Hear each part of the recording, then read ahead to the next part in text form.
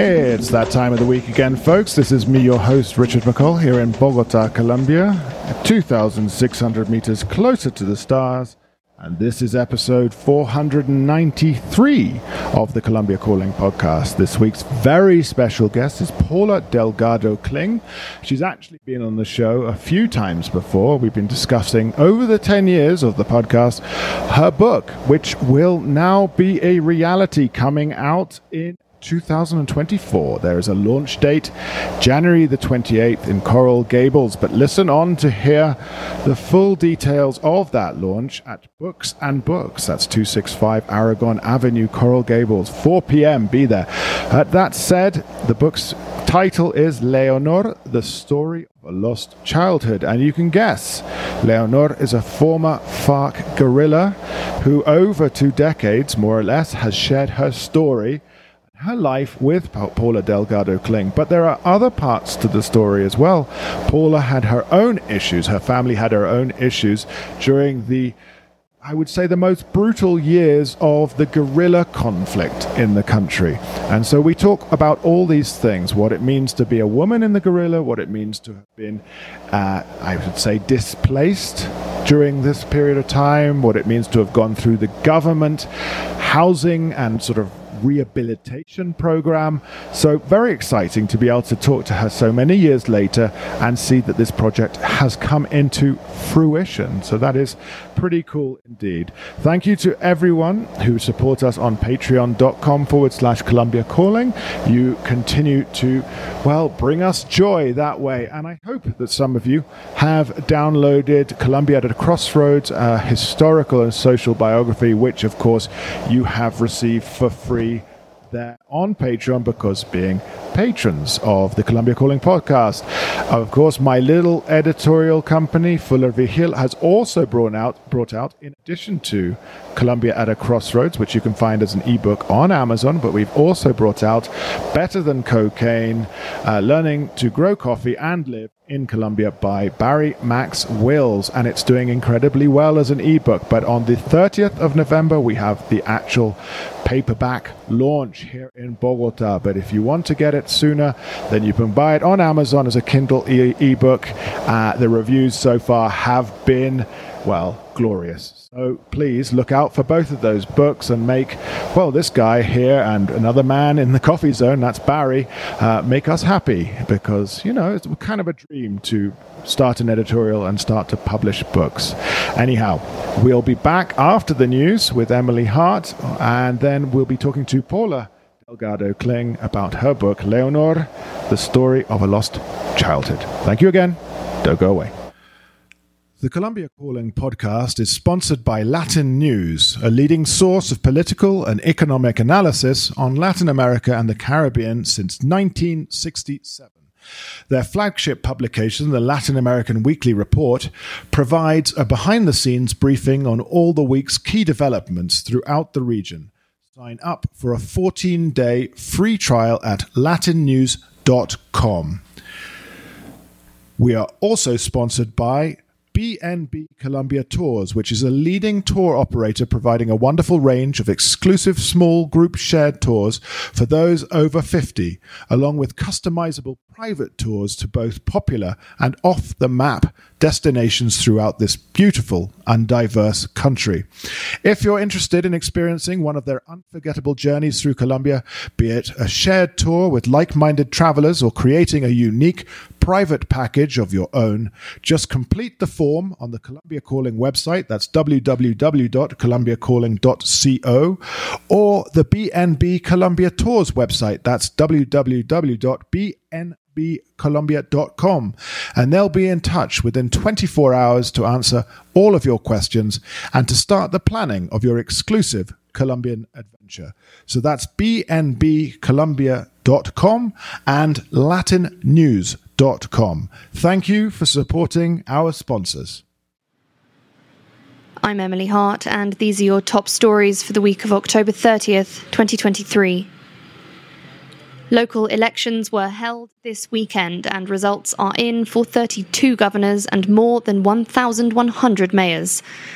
Turnout was 59%, with 23 million voters, in a more peaceful day than was expected for the country's regional polls. There was a 28% decrease in public order violations this year. However, the seizure of money intended for vote buying rose by 289% compared to 2019's regional elections. Over the weekend, 350 people were arrested for electoral crimes, ranging from the destruction of electoral materials and money laundering to illegal possession of identity cards and voter corruption. Across the country, candidates from traditional parties and political backgrounds won out. After the 2019 regional elections, the majority of Colombia's governors were right-wing or centre-right. That changed very little in 2023's elections. Mayors, on the other hand, markedly shift to the political right during these elections, this according to political mapping by outlet Cia Vacía. With first-round victories, Bogotá has a new centrist mayor, Carlos Fernando Galán, while Medellín has returned to right-wing Uribismo with Federico Gutiérrez, who won over 70% of the vote. The Geneco political clan, meanwhile, will maintain its power in the department of Cesar with the election of their candidate Elvia Milena San Juan. This despite the arrest warrant issued earlier this month for the matriarch of the political dynasty, Cielo Geneco. Similarly, in Atlántico and capital city Barranquilla, the Char political clan won with a historic number of votes, cementing their power in the region, even in the face of recent scandals and decades puppeteering politics in the region. Just 3 days before the election, documents emerged allegedly from the Mexican intelligence services linking the Chars with the Sinaloa cartel as part of a paramilitary-linked money laundering operation involving Serfinanza, a bank belonging to the family. This did not stop the election of Alex Char as mayor of Barranquilla, gaining 73% of the vote, with the runner-up gaining only 9%. The Char family, which owns supermarkets, radio stations, a bank and the city's football team, have claimed that the document linking them with organised crime in Mexico is false and that legal action will be taken. Notably, Andrés Escobar, the man whose image went viral after he fired a gun at protesters in Cali during the 2021 national strike, has been elected as councillor in that same city, representing the far-right Centro Democrático party. Meanwhile, Yair Acuña, under investigation for links with paramilitaries, has been elected mayor of the city of Sincelejo in Sucre. And in the city of Maicao in La Guajira, Samuel Santander López Sierra, known as the Marlboro Man, having had his candidacy for mayor revoked on the grounds of his convictions for drug trafficking, encouraged the electorate to vote blank in protest. Ultimately, around a third of the electorate did vote blank, a higher number than voted for any single candidate, though not enough to reach the 50% threshold and force a repetition of the election.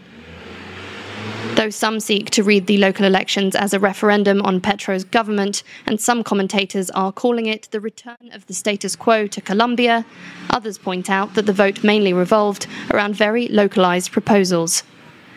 The shift will, in any case, cause governance hurdles for the left-wing government's agenda at a local level. President Gustavo Petro lacks alliances with the mayors of Colombia's major cities, many of whom oppose basic elements of his agenda, particularly on security and social issues. Following these elections, a historic 6 of the country's 32 departments will have female governors. After a visit by President Gustavo Petro to China earlier this month, diplomatic ties have been upgraded, now considered a so-called strategic partnership. The two countries also signed 12 cooperation instruments, including sanitation protocols, aiming to boost imports like Colombian beef and quinoa, as well as the establishment of several working groups meant to improve commerce. Colombia has, however, yet to join the Belt and Road Infrastructure Initiative, unlike 21 of its regional neighbours. The upgrade of relations means China now has strategic ties with 10 of the 11 South American countries with which it has relations. Guyana is the only country with which it has ordinary bilateral ties. Paraguay is the last South American nation with ties to Taiwan, which China claims as part of its own territory. China is Colombia's second largest trade partner after the US. Retired Colombian Army Colonel Germán Rivera has been sentenced to life in prison by a US court, having accepted charges for the 2021 assassination of Haitian President Jovenel Moïse. Rivera is understood to be one of the leaders of the group of mercenaries who carried out the murder. He had denied all charges until September, when he accepted allegations of having recruited a group of 28 assassins, 26 of them Colombian, to kill Moïse, supposedly to stop him sending a list of key players in drug trafficking to the US. Colombia will sell geothermal energy to Ecuador in the face of that country's energy shortage amid low-producing hydroelectric plants caused by the worst drought in 50 years. Ecuadorian President Guillermo Lasso announced that Colombia would be providing 450 megawatts, helping Ecuador fill a 650 megawatt deficit expected later this year. And the United Nations General Assembly has adopted a resolution calling for a cessation of hostilities in the Gaza Strip. Colombia voted in favour, along with 119 other countries. There were 14 votes against and 45 abstentions. Those were your headlines for this week. Thanks for listening.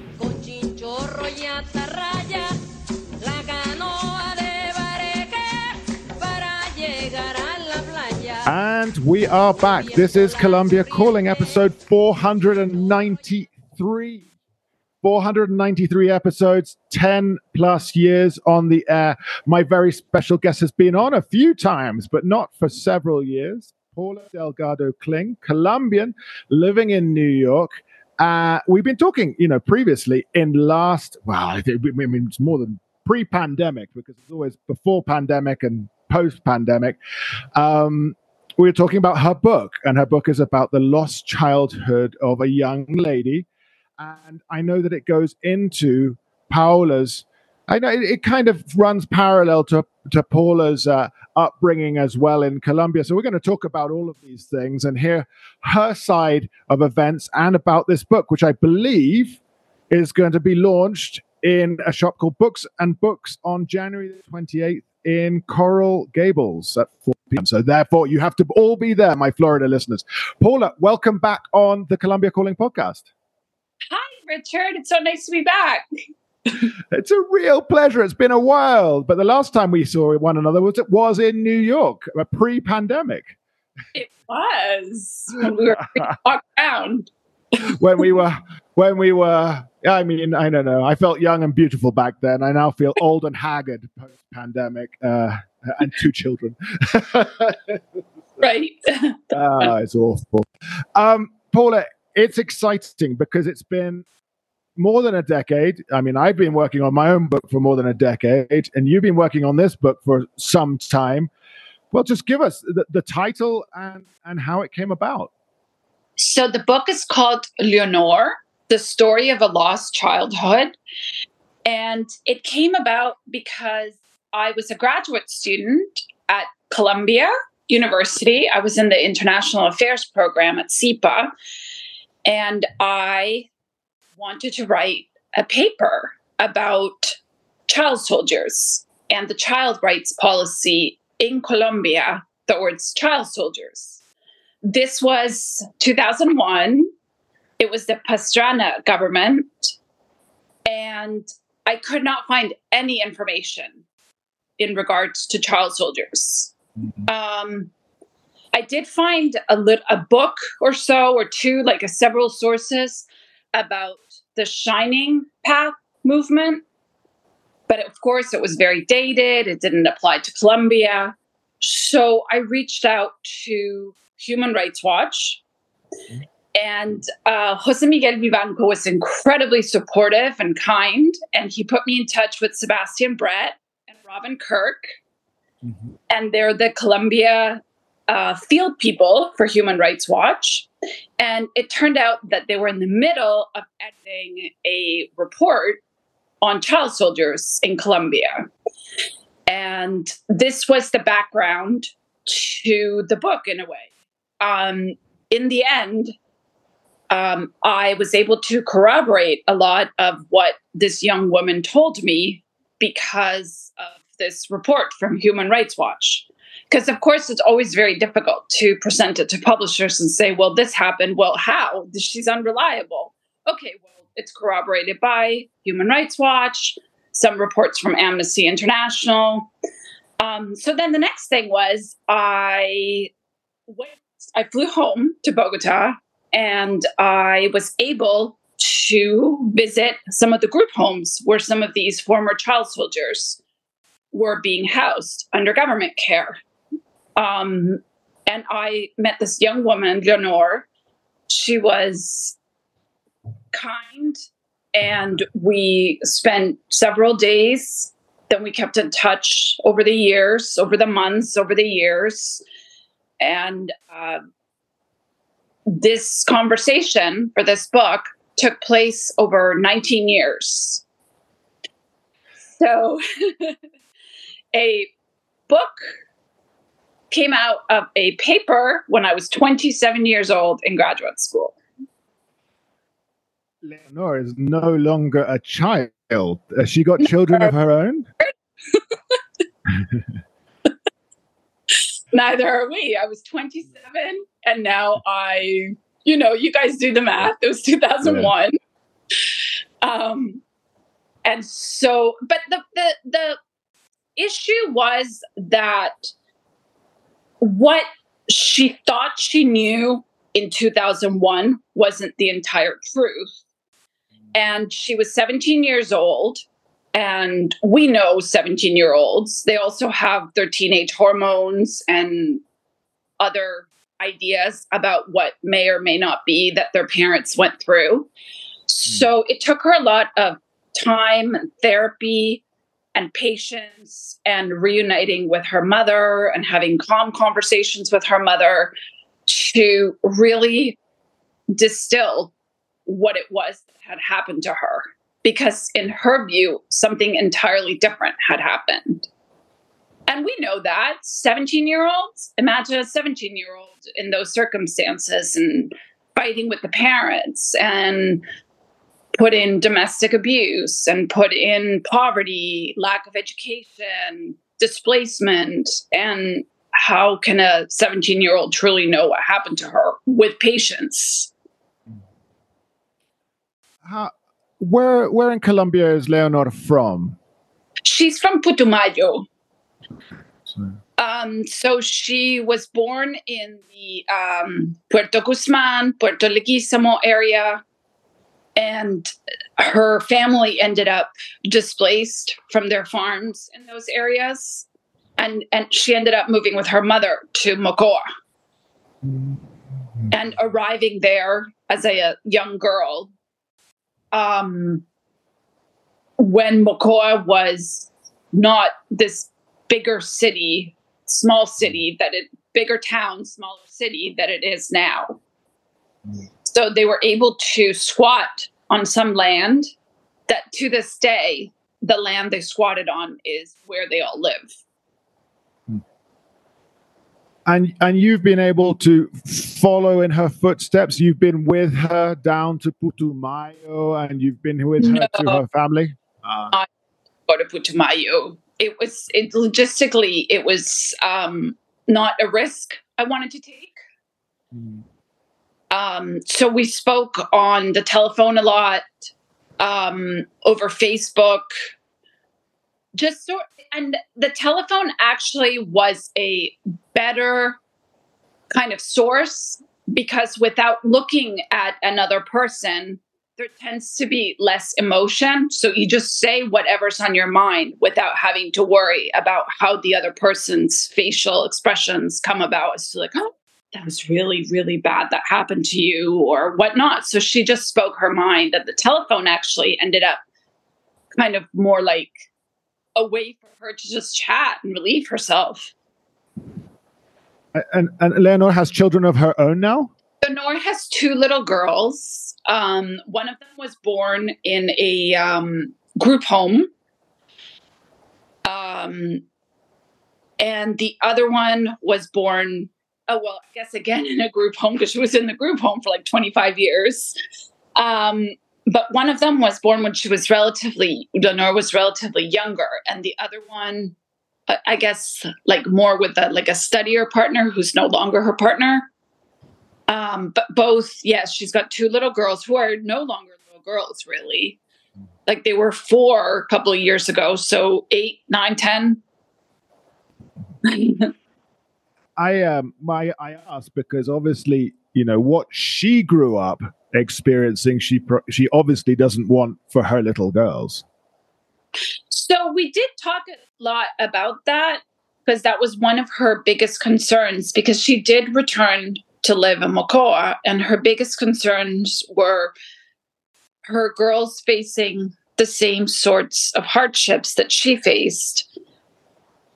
Because when she returned, it was this, even though she had gone through government therapy, and even though she had had other experiences and she'd lived in various different regional zones of Colombia, from Eje Cafetero to Bogota to different areas.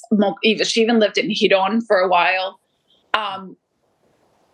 Her community and her family had not. So they were still stuck in time and still saw things the way they had forever, which had led her to join the FARC. And I mean, so she was in the FARC. She joined up at 17. Was she a victim?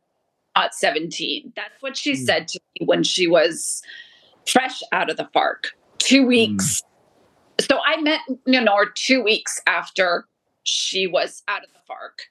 And she said, I joined when I was 17. But through the years, as we retraced, so what I think perhaps she also sensed in me a kind of therapist, because I had the notes of different parts of her life in different areas. And she'd go back and say, no, that didn't happen this way. It happened this way. So growing up in Mocoa for children, and this is very common, is that they do certain favors for armed groups. And the armed groups, drug trafficking, whatnot, is integrated very much into their community. It's walking down the street and seeing it. Suddenly, okay, you're involved in some way and you see it, and your uncle, your aunt, whoever, they're all in the fabric of these groups just by where they live. So Leonor and her mother did not get along very well. Okay, again, she was a teenager. We all know teenagers now, right? She wanted certain freedoms. Her mother was trying to protect her, possibly also seeing things that Leonor did not see at the time that her mother wanted to protect her. So Leonor would find refuge in the FARC camps. And from what I understand from her is that a lot of kids, teenagers, go to the FARC camps because it's a free meal. There's also booze. There's dancing. There's freedom. There's unsupervised time with other kids. So she would go back and forth, back and forth. But along with unsupervised, you can imagine all the other stuff that happened in a country like Colombia, where there's a lot of machismo, so to speak. So she would go back and forth until finally there was one day where this commander took a look at this beautiful little, not little anymore, but beautiful blooming girl and said, "You're staying." And that was the end of her back and forth of living at home.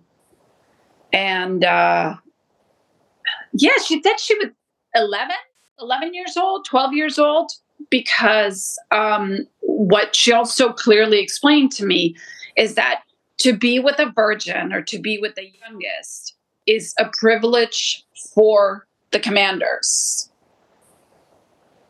the purest. So along with that, he gave her a lot of STDs and problems through the years that still linger to this day. 11, 12 years old.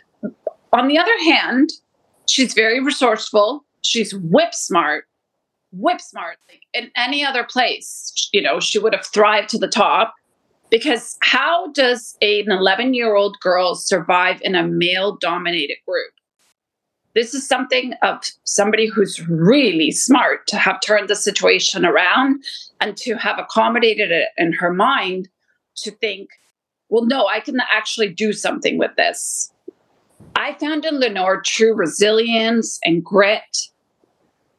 So she found through the commander that although all these really bad sexual stuff was going on with abuse with him, she was also still able to get certain things for herself and carve out a position in which, because she was la compañera del comandante, the commander's, I don't know what, it's not really truly girlfriend. What is it?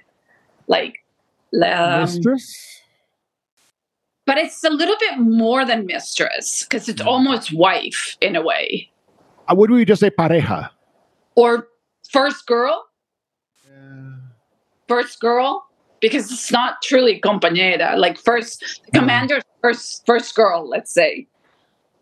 The favorite one. Got a lot of privileges as well that allowed her to stay alive, to not be sent into combat, to sometimes live in a home, not in a home, in a house with running water and a roof over her head.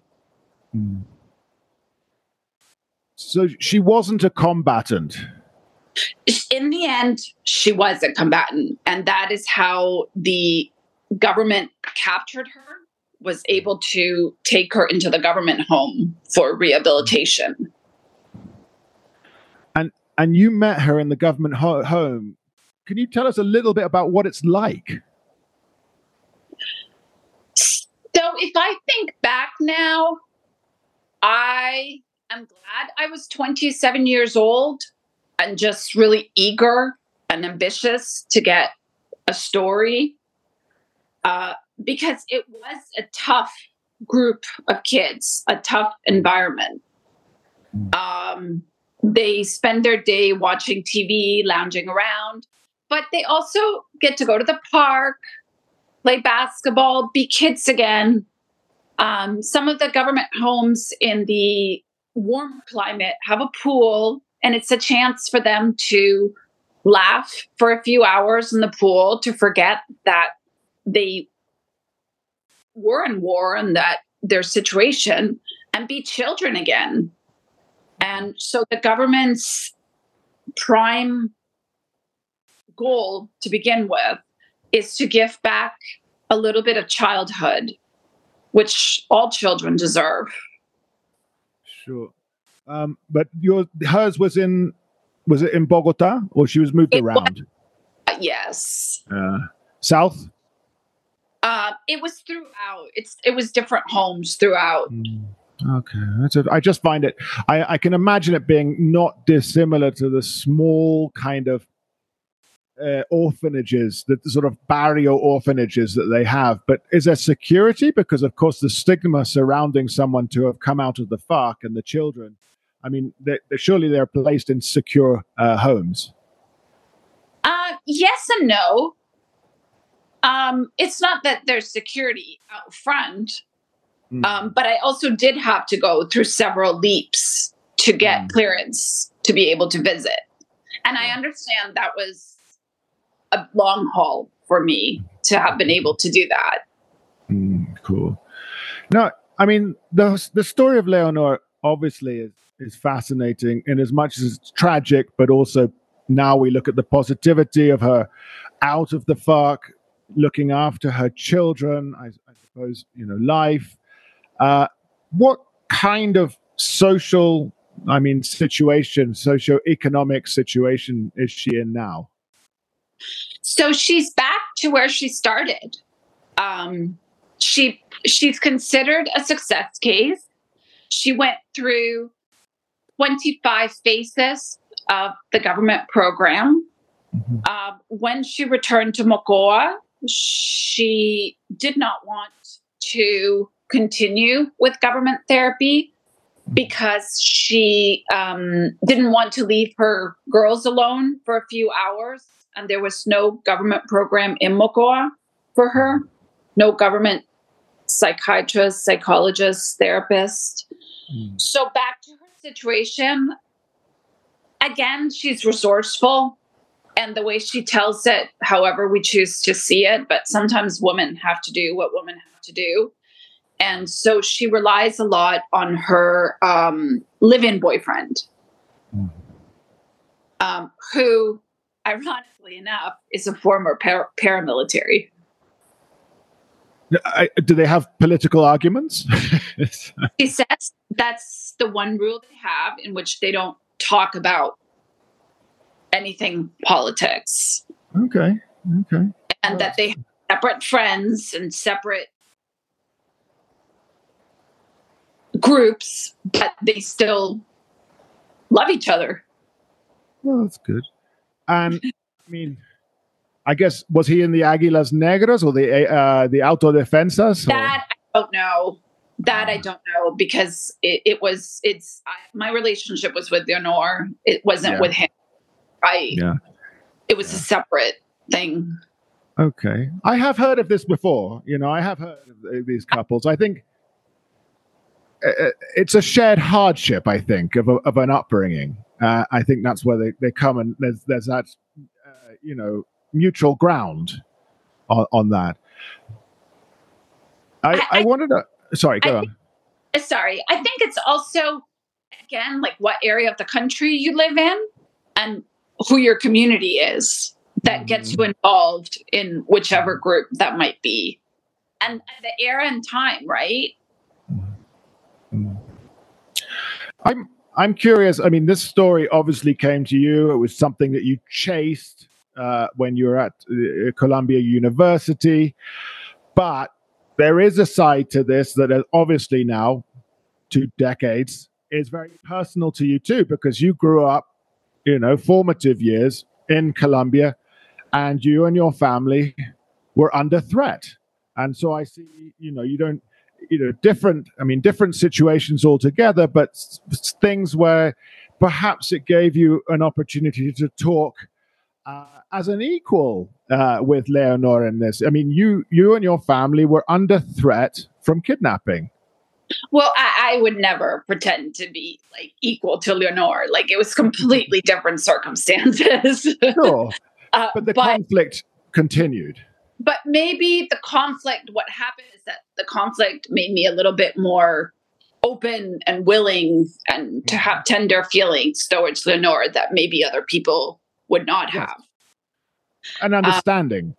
Yes. Or, so I grew up in Canada. And as most Canadians know, Canada is very open and understanding and happy and welcoming, or so it was to me in the mid-'80s when we arrived there. And in Canada, in Toronto, my Toronto that I remember, you grow up with a sense that everyone has some sort of goodness inside of them. And that if, like parents say, like, if you only look hard enough, there's always that person doing something good in the world.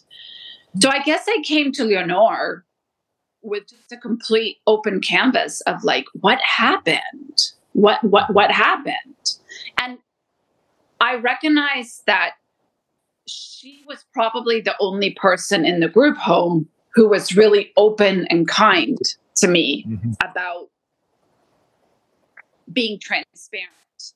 There was one other boy, but I was more drawn and particularly interested to the woman's side because all these horrendous things happen to women in Colombia and they don't ever get a voice or a say.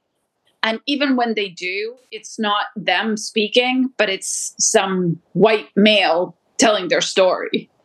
Yeah. So I was drawn to truly get to Leonor and say, well, what happened?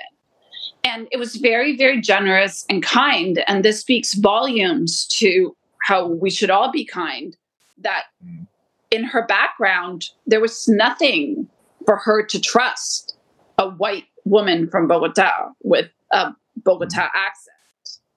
But yet but yet we were able to form some sort of kinship. And I think that speaks to hope, peace, resilience. Something positive, definitely. But you say you grew up in Canada, but that's because you guys left Colombia because of the threats.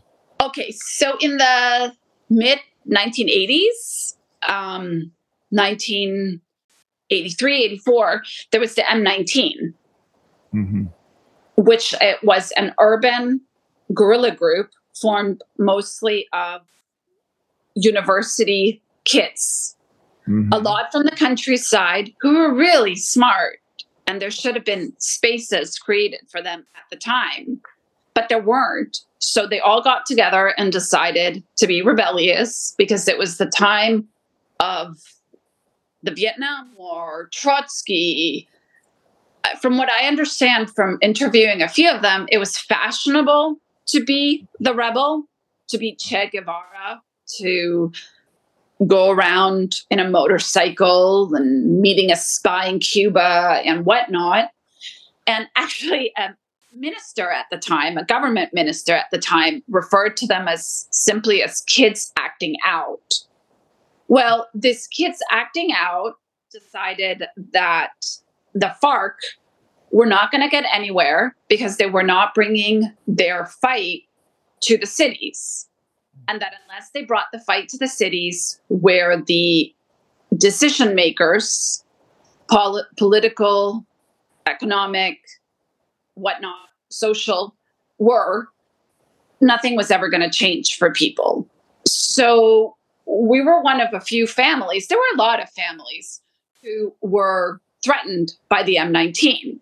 And what I mean by that is that my family, my parents, were told that the M19 were following our routines, where we went to school, where we tended to drop off and get candy if we were, where my ballet lesson was, all of these little things that would help them to kidnap somebody. Maybe me, and I was only 8 years old. So one day, the M19, they went into a university and they pulled from her classroom this young woman that was a family friend. And that evening, my father came home, and within 3 hours, both my mom and dad had decided, no, you're leaving. And 3 days later, we left for Toronto. It was a sense of displacement in which now, as an adult, I remember my mother walking around the house, pensive, and picking up certain trinkets that she wanted to take with her that meant home to her, like frames, pictures, photographs of her side of the family, an ashtray.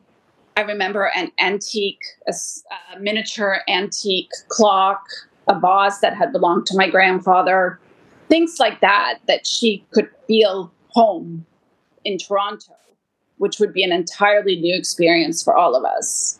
Although my older brother, was already in boarding school there in an hour from Toronto. And that was primarily the reason why my parents chose Toronto, because he was there. But also they were just very drawn to Canada. Interesting. We need to jump in with the M19. Obviously, our current president, Gustavo Petro, was a member of the M19. When he lived in, I think it was Zipaquirá, is when he joined up and became an intellectual in that area and became, I guess, kind of theoretical. So I think, if I'm not wrong, you've interviewed members of the M19. Did you bring in sort of, versions of your upbringing to say, listen, I was under threat by you guys? So I spent quite a bit of time with Vera Grave. Mm-hmm. Again, I was interested in the female woman version of how Vera Grave was able to be a commander in a male-dominated group. She again shared with me a lot of anecdotes of having been abused as a woman. She was told that she could not have children because as a woman and a commander, that's not the right thing to do. And that she didn't have that right because it wasn't what the group wanted for her. I found a lot of transparency again with Vera Grave in the way that we sat a few times in her office at the think tank. She had me up to her apartment, which I don't know where she lives now. I hope she's fine. I hope all is good with Vera. But she lived at the time in Bogota, overlooking the bull ring, La Plaza de los Toros, the bullfighting, the bullfighting ring. So, as a writer, I thought it was very appropriate that she opened up the shades and there was the bullfighting ring. And she commented to me that she loved to watch out the window when there were bullfights.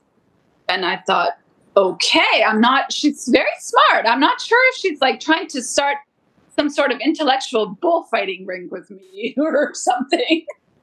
But I was able to tell her that truly I thanked her for having allowed me to grow up elsewhere with different opportunities and different values, different friends, different outlooks than if I had just merely been a girl from Bogota. In some way, M19 displacing us and displacing my family, I got to have a really good education. I mean, I speak 3-4 languages. I got to go to Brown University. I got to go to Columbia. Maybe if I'd grown up from Bogota, I might have just been one of these country club wives. Possible, every weekend at Los Lagartos or something, the country club. I think it's fascinating. And of course, the M19, it's really fascinating to me that a government minister calls them sort of students or young people acting up because they're responsible for some of the most heinous and visual guerrilla attacks, especially, the Palacio de Justicia, the Dominican Republic Embassy. Remind me, there must be others that I can't remember. I mean, I know that they robbed a whole load of arms from the military depot, and I also know that they stole Bolivar's sword, which was very, of course, symbolic. But these activities that they participated in were awful. I mean, and one thing that popped up in my mind while you were talking is I'm sure that the M19 obviously had their list probably written down of who to kidnap. Did she remember your name? She did not. Okay. But I was very, very young. But our family friend, who I've actually didn't use her real name in the book just for her privacy because I know she's gone through a lot. I brought her up and she said, oh, she was lovely. Everyone loved her. She would actually assign cardboard boxes, to be pieces of furniture. And she would say, no, don't sit there. This is the sofa. And she loved tea, like Earl Grey tea. So as Vera calls them, the compas, got together with their own money and bought her tea. And in turn, this young woman would say, well, you got to come over to tea, to my space. And when she started a dialogue with them about the M19, this young woman said that they should not kidnap people, but raise money through raffles and bingos. And they were endeared by her in that respect. But I mean, she survived. She was pulled out of her class in university, which is shocking as well. How long was she held for? Richard, I'd have to look back. It's a couple of years. Wow. Yeah. It's time. I mean, this is not an express kidnapping. There's a couple of years is serious. It was years. And one of the anecdotes of the M19 is that when the night they got her, the commander laid out boxes and boxes of cornflakes and said, "You see, you're here all this time. You got to go through all those cornflakes." That's just to give you an idea of how long you should expect to be here. And where did they hold her? I think they held her in Bogota. Yeah. Yeah, I mean, when we read news of a kidnapping, the Gabriel Garcia Marquez one, it's all in Bogota and sort of like, you know, these peripheral neighborhoods where the protagonists are of course held, which makes sense because these are kind of, you know, stateless parts of the city, right? Oh, which, you know, yeah. Leonor's homes were in a lot of those stateless parts of the cities. It was the peripherals where the roads are no longer paved. You have to take 3 buses to get to Transmilenio. What does Leonor do now? I'm sorry? What does Leonor do now? She's a mom. Okay. And so she washes the clothes in the river. She cooks. She watches the kids. She's a mom. Yeah. But she's always expected to be, you know? Yeah. Not that it came out of her mold. Her life returned to what her mom's life was. And she survived the massive flooding and landslides then in Mocoa. If she's in this, what was it? Must have been 2015. Yes. Yeah, because I did a lot of reporting on that, obviously. But yeah. It's aggressive cattle farming, which, you know, has led to deforestation and all of these other things. And then there was a buildup of so much rainwater and this unstable ground that the river in Mocoa, but not even burst its banks, just took over most of the town. And of course, the hundreds of people who were killed were of course the most needy, the displaced, living in these very difficult and impossible situations alongside the river where people don't want to live. But she survived. Did she talk about that? No, we did not talk about that. It was an absolute tragedy. I mean, it was. Doesn't thinking about, actually. It's so horrible. And of course, the people came from around the world, rescue teams and so on, to help. I'm curious, Leonor now and her childhood, and of course as an adult, how you have been able over 2 decades to see how she has, you know, again, you are like, as you said earlier, it's like therapy. It's a catharsis for her to be able to put the record straight, I think, in a lot of times, you know. As you mentioned earlier, she goes, Paula, it didn't happen that way. This has been something where she's been reconciling with her experiences to be able to, therefore, you know, explain to you really what happened. And to herself, truly, more than me.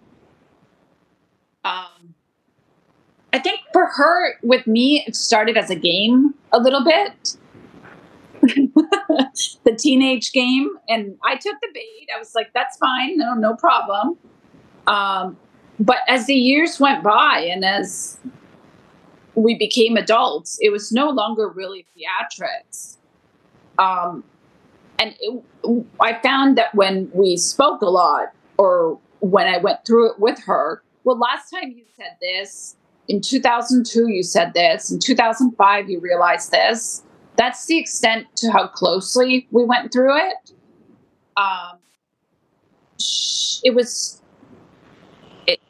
it was a way for her to not only reconcile what had happened to her, but to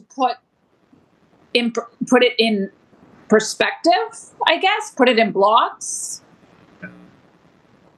Like you and I both know, like, okay, we started high school at this time, we were at this high school, all of that. But to her, all of that's very murky because of trauma, because of a lot of abuse. She also was into cocaine for a while. She abused alcohol for a while, which is not surprising. It's readily available to her, and she's having a hard time. Right? There's nothing else that can help sort of soothe her. She would say, "Oh, I just really like whiskey." Is this while she was in the guerrilla or afterwards? A little bit of both. Both. Apparently, cocaine in her circle in the guerrilla was very readily available. Putumayo. Which is not surprising. Yeah. Biggest narrative trafficking. That's fascinating because, in a lot of, when you talk to, former guerrillas and stuff, they always talk about how this was off limits and they don't participate and they just tax and so on and so forth. I mean, they play the media very well, but to hear it from you, to have heard it from Leonor, that she did have access to all of this is certainly quite striking. But again, remember, she was first girl, right? She got what she wanted. She also asked for clothing. She asked for face creams. She wanted perfume. She got the perfume. She had a camera and she posts like you and like people we know on Instagram. Not that she had an Instagram, but so how she was able to, with the help of the psychiatrist later, was a lot of the photos in her camera, putting them together with photos of other people that they had. And she could say, "Oh yeah, I was there," and this and that. And that's also how the government soldiers were able to say. So when they found her, she was hiding in a house, pretending to be a farmer. And as she says to me, it was so ridiculous that I even pretended to be a farmer because the cap around her was of the suntan or sunburn that she had, which was minutes before. Her nose was scorched. Her hands were bleeding from carrying wood and equipment and all these things. She was not a farmer. It was very easily for the government soldiers to identify who she was. But she left her pack outside the house and her camera was in it. And they went through it and said, "Bang, well, who are you?" And so again, a little bit of the abuse came. "Oh, we found the commander's whore." That kind of thing from the government soldiers, which goes both ways, right? Again, towards women. Again, the machista society. Again, towards women, but again, towards a 17-year-old. Very clearly a minor because her body was minute. Minute from having survived 10 days or so in 10 days or so in the bush, with hardly any food. Her and her compañeros were surviving on panela, the brown sugar, the cubes of brown sugar, which of course have a lot of calories, you and I know, but that they were surviving on that. She was minute. She had a fever.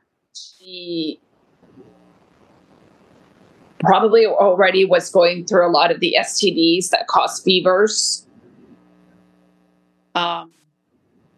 So, yeah. Yeah. I'm going to be the first in line, maybe not in Coral Gables, to get the book because I've been kind of following this document for again about a decade, and I want to get it. Where you've told us that it will be Books and Books, January the 28th, 2024. That's on Aragon Avenue in Coral Gables, 4 p.m. for those of you who are in Florida. But where will I be able to get it after that? So you can get it on Amazon, Barnes & Noble, Bookshop. Yeah. And if you all click on my author website, just pauladelgadokling.com, you will see reviews. I will keep posting about other events around the book. It's still only October, so there's a lot of planning still to do for January. And then follow me on Instagram, and I'll let you all know how it goes. Well, no, because we're going to have you back in January after the launch, so that you can tell us about the experience, the emotional experience of finally getting that book out here. I know. It's been a while, right, Richard? Hey, I understand it fully, though, but it's so exciting. Her story, though, in her story and the way to tell it and the narrative and finding the right voice. As I have this great agent, she just kept saying, it just is. Those kinds of books take that amount of time.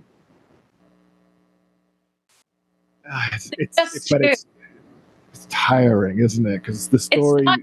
It's considered maybe memoir, but it's also biography. It's also war and conflict. It's child rights. It's a lot of different things that don't fit into one. And just think about it. You have to go out, get the information, corroborate the information. The information's wrong. Why? Go back. There's her story. There's my story. There's historical story. There's the voice. Yeah. Remind us of the title, Paula. Leonore, the story of a lost childhood. So and there you go, folks. Or books. Mm-hmm. Okay. There you are. We're going to get it. We're going to buy it. I'm going to get it. And then when you're in Bogota, you're going to sign it for us all of us. Bogota. We'll have a book launch in New York. Yeah. And we're working on several other cities. Let's see, Boston, Chicago, maybe. Let's see. LA, Ooh. Maybe. It's still I'm more likely to be in LA before long. Well, fantastic. Yeah. No, if you have an event here in Bogota, we will definitely be here, and of course we'll announce it on the podcast and all over social media and all the hills, and we'll get all the people there to come and buy the book. And Paula, thank you so much for your time. I'm so very excited, and I know it's going to be a great success. I think, well, my success is really Leonore having trusted me with her story. That's very humble, but you have to get it out there too. It is. If that young woman hadn't opened up to me, I wouldn't have been able to write this book or understand half the things that now make a little bit more sense to me. Well, yeah, there's that. There definitely is that. I mean, I guess it really is. And this story, Leonore's story, accompanies you in so long. I mean, it's become, it's not a life's work because there's still plenty of life to live. It's become a major life project. Yes, I think I go back to a quote by Joan Didion in which she says, I write entirely to find out what I'm thinking, what I'm looking at. And I guess Leonore's story was a mirror to that for Colombia. That's a great quote. We can rely on Joan Didion. Yeah. Oh, no. Well, we'll bring this to a close now. But thank you so much for sharing this in such. I mean, it's clear, the way that you have developed an understanding of what Leonore's story is, to be able to put the narrative and, of course, run parallel a little bit to your family's childhood and what you guys experienced. But it's her story, as you mentioned. But interviews with people like Vera Grave make this as well, a great document. So we have been talking to Paula Delgado Kling, and you will find her book everywhere you get books. It's called Leonore, the Story of a Lost Childhood. I'll plug it one more time. January the 28th. Books and Books. That's at 265 Aragon Avenue in Coral Gables at 4 p.m. Be there. Right. So thank you again, everyone who's been listening. We'll be back next week with more stories from or about by Colombia. So thank you, everyone, and bye-bye. The Colombia Calling podcast is sponsored by Latin News, a leading source of political and economic analysis on Latin America and the Caribbean since 1967. Their flagship publication, the Latin American Weekly Report, provides a behind-the-scenes briefing on all the week's key developments throughout the region. Sign up for a 14-day free trial at latinnews.com. We are also sponsored by BNB Colombia Tours, which is a leading tour operator providing a wonderful range of exclusive small group shared tours for those over 50, along with customizable private tours to both popular and off-the-map destinations throughout this beautiful and diverse country. If you're interested in experiencing one of their unforgettable journeys through Colombia, be it a shared tour with like-minded travelers or creating a unique private package of your own, just complete the form on the Colombia Calling website, that's www.colombiacalling.co, or the BNB Colombia Tours website, that's www.bnbcolombia.com, and they'll be in touch within 24 hours to answer all of your questions and to start the planning of your exclusive Colombian adventure. So that's bnbcolombia.com and latinnews.com. Thank you for supporting our sponsors.